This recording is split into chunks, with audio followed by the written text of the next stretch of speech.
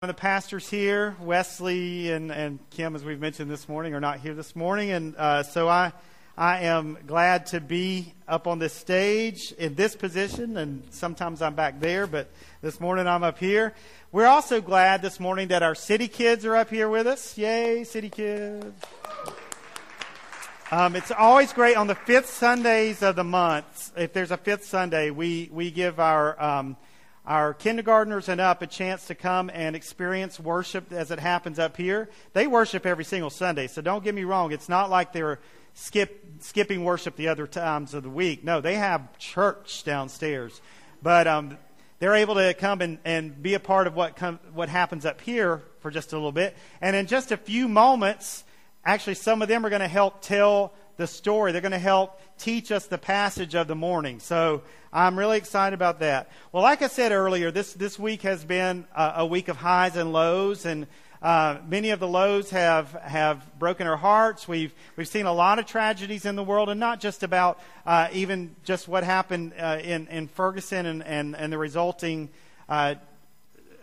things that happen all over the United States, but other stuff that just really breaks our hearts and breaks the heart of God, and it makes us know that things are not right. And the scriptures even talk about that the world is groaning like a woman who's in childbirth because of waiting on Jesus to return. So we look at things like that, and we know that life is just a struggle. Life is a struggle, and it can be overwhelming at times, and that's why we need God. And that's why we need each other.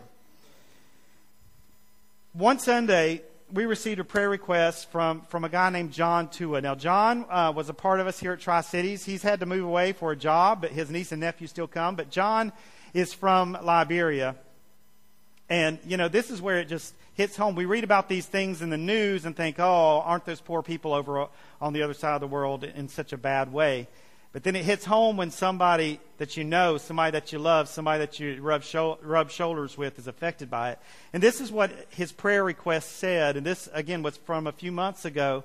And he was fine for us to share it with the church. And we shared it with it before. But it said this. It said, please join me to pray for the people of Liberia, Sierra Leone, and Guinea, all in West Africa, as they are struggling with this deadly Ebola virus. To date, the death toll is reported at 3,000 plus, which is much greater than that now, in Liberia. And whole families are being wiped away daily. Kids are out of schools, and the economy is at a standstill. My family, relations, and friends are all there, and the situation is getting horrible every day. Pray that God heals the land. So our hearts just break. Our hearts break for John, and our hearts break for those that are suffering from this illness, this thing that has completely wrecked their lives. What's it like, do you think, to suffer with a contagious disease, and then to not only suffer with that disease, but then to have to be shoved away into a quarantine somewhere, to be shoved away in isolation? As I was preparing for this morning, I looked and found this Newsweek article from August of this year, and it was describing the plight of some of those that are in Liberia and who are suffering from the devastation of Ebola.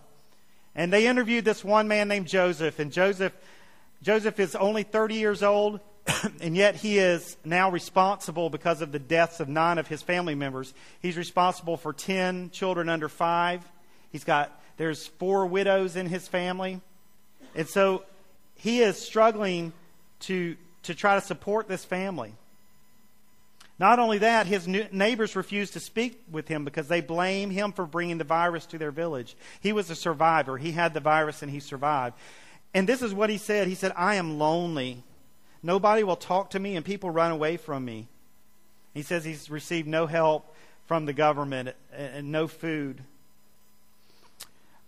Then I was reading another article in The Atlantic, and it was interviewing this professor from Hunter College, and Professor Sarit Golub, and she is a psychology professor, and she was talking about the effects of illness on people.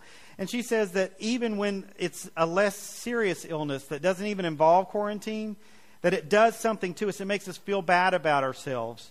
I thought this was true, what she said. She said, illness has a profound impact on identity. Even when we have a minor ailment like a cold, we often say what? I don't feel like myself. When that illness is contagious, the threat to identity is intensified. And when a person has to be quarantined, it's intensified even more. And so she goes on to say the guilt and shame that comes from knowing that you are infectious, and even if you take steps to protect others around you, it can be damaging to your identity. The experience of being perceived and treated as a potential vector of disease can rob individuals of their sense of self-worth and reduce them to their illness. Then she goes on to talk about how we know in our heads that the person is not the illness. But for some reason we make that connection. And for some reason we make the connection that, oh, if you have an illness, there's some kind of moral failing in your life. That's such a sad thing. And the thing is, people who have a life-threatening disease like this, or a disease that is an extended kind of thing, have to live with that kind of stigma. Well, this morning we're going to talk about some people that had that kind of stigma placed on them. Some people that suffered from a disease called leprosy. Leprosy is mentioned over 40 times in the Bible. And people in the Bible, just like sometimes today, people wonder, okay, what did that person do wrong? People in the Bible, if someone had leprosy, they thought, well, God cursed him with that. And they got that idea because God did use that disease sometimes in the Old Testament to teach people. If we look at Numbers 12, we see that Miriam, the sister of Moses, was defying Moses. And God wanted to show her, no, you need to follow him. And so he let her contract this disease. And before Numbers 12 is over, Moses prays and Miriam is cured. So good ending to that story there. But that's why people believed that leprosy was a curse from God. In fact, Leviticus 13 and 14 describe the disease, and then they talk about what would happen to a person in the Israelite camp who suffered from that disease, what would happen to them. If we look at Leviticus 13, the 45th and 46th verses, it says, anyone with such a defiling disease must wear torn clothes, let their hair be unkempt, cover the lower part of their face, and cry out, unclean, unclean. As long as they have the disease, they remain unclean. This is awful. They must live alone. They must live outside the camp. See, this was a lifelong sentence. They had to just live outside the camp, away from their family. And if you're away from your family and away from your community, you don't have a job. You have no way to support yourself. You have no way to feed yourself. You're relying on the kindness of strangers and perhaps family members that were willing to take a risk. So we're going to look at the story of 10 of these people that had this disease. Now, before we read it from the scriptures, I have some friends that are going to help us learn it with a little skit here. So, City Kids, you ready? All right, come on.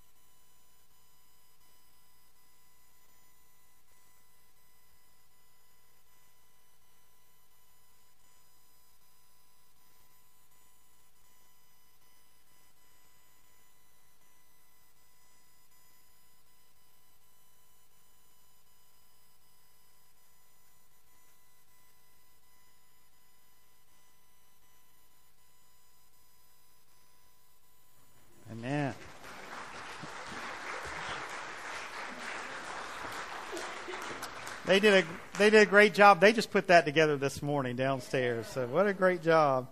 All right. Can you imagine, though, what it must have felt like for these 10 people who had leprosy? They were in a desperate situation. They were separated from their families, separated from their livelihoods, and they were relying on the kindness of strangers, and then along comes Jesus. Let's go back and read it from the Bible, and we'll talk about it as we read it. Luke 17:11 through 19, if you have your Bible, or it'll be on the screen. Let's read this together. Now, on his way to Jerusalem, Jesus traveled along the border between Samaria and Galilee. Now, I'm going to stop a few minutes, just a few times as we read this and talk about some things. So, first, let me ask you a question. It says that he was on his way to Jerusalem. All right, feel free to talk back to me. Who can tell me, why was he on his way to Jerusalem? Passover, but ultimately for what? The crucifixion. Yes, that's right. If you look in Luke 18:31 through 33, it says, Jesus actually tells them very straight out. He says, we are going up to Jerusalem, and everything that is written by the prophets about the Son of Man will be fulfilled. He will be delivered over to the Gentiles. They will mock him, insult him, and spit on him. They will flog him and kill him. On the third day, he will rise again. So Jesus is on a mission. He says he's on his way to Jerusalem. Now, it also says that he is actually in the border between Samaria and Galilee. This would have been a pretty dangerous place because, remember, whenever we talk about Samaritans, usually in the church, we have to point out that Samaritans and Jews did not like each other at all. They hated each other. It was history. It was decades long, hundreds of years long hatred between these two groups. So this was not a safe place either. So verse 12 says, and he was going into a village. As he was going into a village, 10 men who had leprosy met him. They stood at a distance and called out in a loud voice, Jesus, Master, have pity on us. Well, I like at first that they say it's 10 men with leprosy instead of 10 lepers. Because, I am not my disease. I am not my disease. I do not want to be identified with my disease. I don't want to be identified with my weakness. And I like how the scriptures pull that out and say it was 10 men who were stricken with leprosy. And then it also says that they stood at a distance. Now, why was that? We read that earlier in Leviticus. It's because it was regulated, right? They had to stay at a distance. And then they cried out in a loud voice, Jesus, have pity, have mercy on us. Now, they changed it up a little bit because what were they supposed to be shouting? Unclean, unclean, unclean. But instead of pushing someone away, they knew someone to draw in. They drew Jesus in. And so verse 14 says, when he saw them, he said, go show yourselves to the priests. Again, this was because it was regulated in the law. And as they went, they were cleansed. One of them, when he saw he was healed, came back praising God in a loud voice. He threw himself at Jesus' feet and thanked him. And he was a Samaritan. You see, I believe that Luke points us out. He's a Samaritan, and the Jesus kind of refers to it later on purpose because it's showing that this group of 10, they were probably not all Samaritans, and they probably weren't all Jews. But this disease had become a great equalizer. This disease had forced them into a community that they did not choose. They had to be together whether they liked one another or not because of a disease. And Jesus asked, were not all 10 cleansed? Where are the other 9? Where are the other 9? We like to beat up on those other 9, don't we? I mean, ingrates, bunch of ingrates. Why couldn't they come back and thank Jesus? Well, can we imagine where they might have gone? I mean, we're talking, this illness lasted for years and years and years. Perhaps it was old friends they needed to go see. Maybe it was a wife that they had not seen for a decade. Maybe it was children that they never saw grow up. And they were anxious to get home. They were anxious to get on with their lives. They were anxious to shed not only their disease of leprosy, but also the trappings and the stigma of leprosy. And so they ran home. They ran on and did their life thing. But then it says, has no one returned to give praise to God except this foreigner, Jesus said? Then he said to them, rise and go, your faith has made you well. And we can learn a lot from this story. But the first thing that I want to point out would be something that would be lost on us as English readers, as English speakers of the Bible. Some of you may know that the Bible was, in this New Testament portion, was originally written in Greek. And so, unless you know Greek, there might be something that you might miss in this text. You see, when Luke and Jesus describe the healing of the 10, in verse 14 and 17, they say the word clean. But the Greek word is katharizo. Sounds like cathartic, right? Cleansing. This word simply meant to remove all intermingling of filth. It was a technical term. It meant that they were physically clean, physically healed, and that they were ceremonially healed. But then Jesus tells the grateful man that he's been made well. That he's been made well. It's the last word in the passage. And that Greek word is sozo, which actually meant saved. Properly, it was used more in the Bible to mean deliver out of danger into safety. It talks about God rescuing believers from the penalty of the power of sin. So he uses this stronger term to say, you have been made whole, complete, saved. You see, there were 10 men who were healed in this account, but there was only one that got it. There was only one that got the big picture. Something not only took place with his body, but it was taking place on the inside in his heart. Only one man returned to the source of his healing before moving on with his life. Only one man recognized who that healing came from and then responded with heartfelt gratitude. Only one man was told then to rise up and to go because his faith had made him whole, complete, saved. And what happened to this man is a pattern for us in our lives. You see, we have a disease, a sin problem, a heart disease. And we come to Jesus. We give our lives to Him. We say, Jesus, you're the only one that can heal me. You're the only one that can forgive me. You're the only one that can send me on my path to be able to not sin anymore. And so we come to Him. And we receive that from Him. But then what happens? What happens? We begin to forget. We begin to go on and live our own lives. What this man is calling us to do, and the pattern that we can see here, is to make sure that we live a grateful life. I love what this blogger, his name is Dwight Longenecker. I love that name, Longenecker, and I'm glad it's not mine. He wrote this. He said, leprosy is a perfect metaphor for sin. It starts as an invisible infection and then slowly dominates one life. It is invisible to start with, but eventually the person becomes deformed and ugly. And furthermore, the body becomes numb. Sin makes us numb to the abundance of life, and we become dull and unfeeling. Sin also isolates us from others.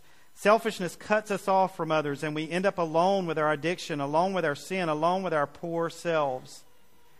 Sin is a disease of the heart, and it separates us. It isolates us. It not only isolates us from God, that's what we usually concentrate on, but if you are a sinner, if you sin, it isolates us from one another. You know, when the Ten Commandments said, do not lie, it's not just about us sinning against God, but what happens when that person finds out you lied about them? You're isolated, you're separated, you're torn apart. It's a lonely place. And not only that, but sin, just like leprosy was for these men, sin is the great equalizer. All these men were shoved into one community because they had leprosy.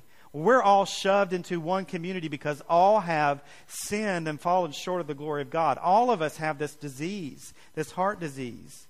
And then along comes someone who can offer true healing, who can offer restoration, who can offer hope, who can offer reconciliation to him and to one another. And he gives us that. And so a constant pattern in our life then should be what happened with this grateful man with leprosy. That as he continually forgives us, that we continually return. That we continually return to the source of our healing and salvation. I love that old Andre Crouch song that says, take me back, dear Lord. Take me to the place where I first received you.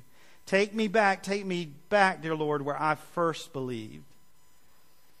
The Israelites were told in Deuteronomy 6:12, be careful. Be careful that you do not forget the Lord who brought you out of Egypt and out of the land of slavery. We forget, and so we've got to return to the source of our salvation. That's got to be the pattern in our lives, to return to Him, and not only just return, but to recognize and respond. Psalm 118:21 says, I will give you thanks, for you answered me. You became my salvation. We thank Him for what He has done. I recently have been talking a lot with a friend of mine who is experiencing trouble in his marriage, an impending divorce. And Christian family. It's a difficult situation. And as we've talked, always in a situation like this, you look back with regret. What if I had only? What if I could have? And so I told him about preparing this sermon and everything. And he said, Jamie, here's what I want you to tell them. Tell them that gratitude that is not expressed doesn't exist.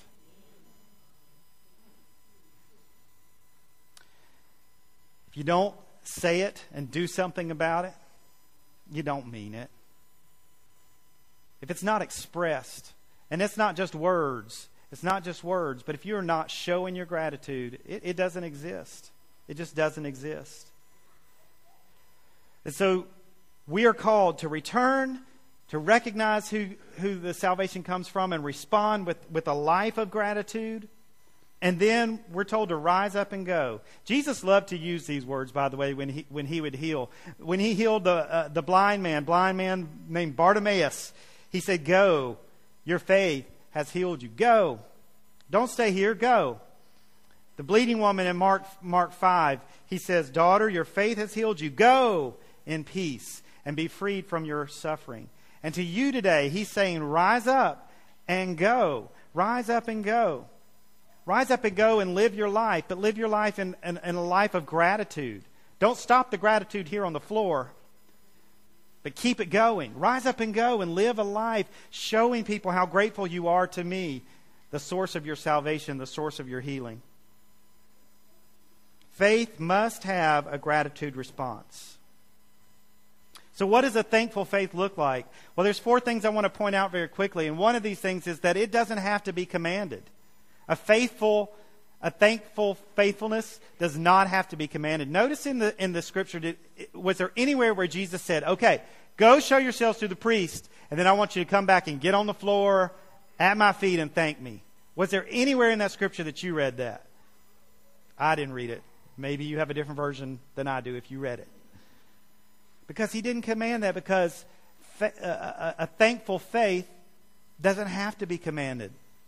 Because it comes from a deep place. It comes from a deep gratitude. That's the second thing. It comes from just this deep place in the heart where it just springs out because you're so grateful. If you're truly grateful, you don't have to be told now. My mom used to do this, when we would get Christmas presents. She'd say, okay, have you written your thank you cards? Have you written your thank you cards? Have you written your thank you cards? Of course I hadn't written my thank you cards. I was grateful for the gift, but was I truly grateful? No, because it had to be commanded. It had to be commanded. It had to be commanded. And then I love this thought. A thankful faith is not concerned about what onlookers think. This man came back and he threw himself on the floor in front of Jesus. Threw himself on his face. He didn't care what the other 9 thought. He didn't care what Jesus' disciples thought or anybody else. He was just so filled with gratitude and glorifying God that he just said, I don't care. I don't care what you think. It reminds me of when David in 2 Samuel 6 is dancing before God in his underwear, kind of. and he is in front of everybody, and just the Ark of the Covenant was being brought back, and he was so excited and wanted to worship so big, he is just dancing, and he's dancing, and he's dancing. And Michal, his wife, begins to make fun of him. It's like, what is this fool doing? What is this idiot doing? And he hears her. And I love his response. And it should be our response. He says, I will become even more undignified than this. And I will be humiliated in my own eyes. I'll become more undignified than this. You think this is undignified? I don't care. I don't care because I'm so grateful. I'm so filled with gratitude. I don't care what the onlookers think. And then sometimes a thankful faith, it just goes against the norm. We talked about last week when we finished up the Life Song series, Psalm 136, and how that sometimes life doesn't feel very good. There are things in our lives that we don't feel very thankful for. But we go against the norm. And as 1 Thessalonians 5:18 says, we give thanks in all circumstances. For this is God's will for you in Christ Jesus. All circumstances, we give thanks. Because we're thinking back to the source of our salvation. We're thinking there's a bigger picture. We're thinking we know the God who heals. I like this quote. It was a John F. Kennedy quote from back. The presidents have a Thanksgiving proclamation every year. And back in 1963, he said this: as we express our gratitude, we must never forget that the highest appreciation is not to utter words, but to live by them. So my question for you today is, what will your rise and go look like? When Jesus says to you, all right, I've healed you, I've saved you, I've delivered you, rise and go. What is that going to look like? What is your thankful faith going to look like every day? How will you keep living out your gratitude? All right, I want to make you uncomfortable for a couple minutes. Well, some of you will be like, yeah, the extroverts are going to be like, this is for me. And then some of you are dying inside right now. But here it is. I want us to have some impromptu small groups. I want us to break up into groups of 3 or 4. You can just kind of turn around in your chair. And I want us to talk about 2 different questions. Thanksgiving Day, my family and I, we ate out because that's what we do. That's what we like to do. And my wife did something very old-fashioned. She goes, okay, it's Thanksgiving. What are you grateful for? So we went around the table and everybody had to tell what they were grateful for. So that's what I want you to do first. I want you to just say, and it doesn't have to be a church thing. It doesn't even have to be a big thing. It could be, I am grateful for, this shirt. It could be whatever. But what are you just grateful for in your life right now? And then secondly, share with the group, how are you going to live out your gratitude this week? What's one thing that you can just do to show God that you're grateful? One thing that you can do. Now, I don't want you to get in groups of larger than 3 or 4 because we don't have all the time in the world. Okay, we only have I'm going to give you about 6 minutes to do this, okay? So if you would, right now, would you break up into groups of 3 or 4? And, if this makes you uncomfortable, I am so sorry. So sorry. Introduce yourselves.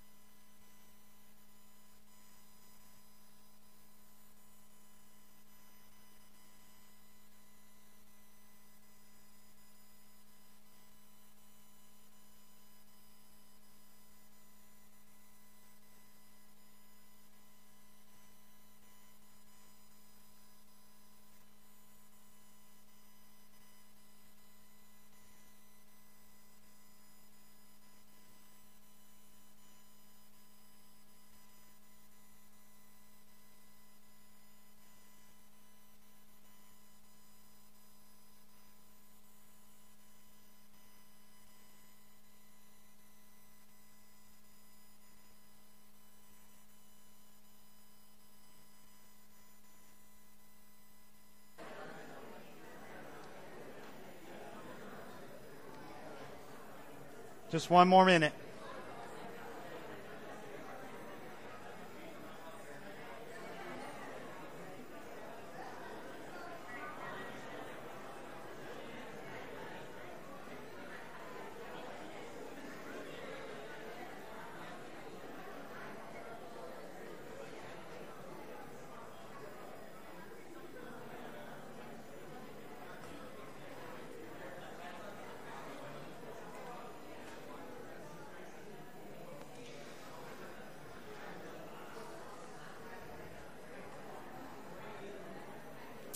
Amen. All right.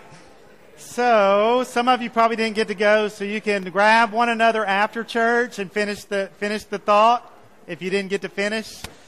But here's the deal. Here's the thing. We are not just here to talk, but we're here to walk out of here and walk it. We're here to be encouraged and spur one another on, the Scripture says, to good works. And part of that is living a grateful life. And sometimes you have to be intentional about it. You have to say, you know what, I am grateful. I really am grateful. And I need to start showing it. I need to start showing it. And so you walk out of here and you begin to show it in many and various ways. And so I want to encourage you to do that. So right now what we're going to do, we're going to actually start transitioning into our time of communion around the Lord's table. And every week we are able to show our gratitude when we gather around this table. In verse 16 in our passage, what we were just reading, the word thanks is used. Jesus is saying there's only one that's returned to thank me. And that Greek word is eucharisteo. Eucharisteo. And it just properly meant thankful for God's good grace. It simply meant that. I'm thankful for God's good grace. Well, there's some church bodies, some church denominations that actually call communion Eucharist, Eucharisteo. And they get that from this whole idea that when we come around the table, we are thankful. 1 Corinthians 10 calls the cup that we drink the cup of thanksgiving. 1 Corinthians 11 talks about how when Jesus, when He instituted this, that He came and He gave thanks. That He gave thanks for who God was. He gave thanks for what He would be doing. Even knowing the excruciating pain He would be going through, He gave thanks. So today, as we approach the Lord's Supper, I want you to give thanks. There's 2 tables in the front, 2 tables in the back. We're going to do one more little quirky thing that we don't usually do every week. When you sat down, you may have sat on a thank you card. What I'd love for you to do is before you go to the table to take the cup and the bread, which is the blood and body of Jesus, that you could just write a sentence, just one sentence. It doesn't have to be a paragraph, just a sentence that just expresses your thanks to God. If you want to, you can leave it on the table. We won't read these. You can leave it on the table as an expression of thanks, or you can take it with you. Feel free to take it with you. Maybe you can post it somewhere in your car or on your mirror or something like that where you can just be thankful, have that gratitude every day. It's up to you what you do with the card. But would you just write a sentence of thanks? The band will start playing the band will start playing and singing after I pray. But just sit in your seats for just a moment. There's also buckets on the table for us to be able to express our gratitude that way if you've come ready to give. But let's be like that one, the grateful one. Let's live a life of faithful thanksgiving. Amen. Let's pray. God, we thank you. And those are not just words. We're thankful for your salvation. We're thankful for the body of Christ here in this place. We're thankful for the way that you bless us, not just materially, but the way that you bless us from the inside out. We're thankful for the peace that you give. And so, God, we, with our hearts full of gratitude, want to approach the table this morning. We take the cup of thanksgiving. We eat the bread that is your body. And we're grateful. In Jesus' name, amen.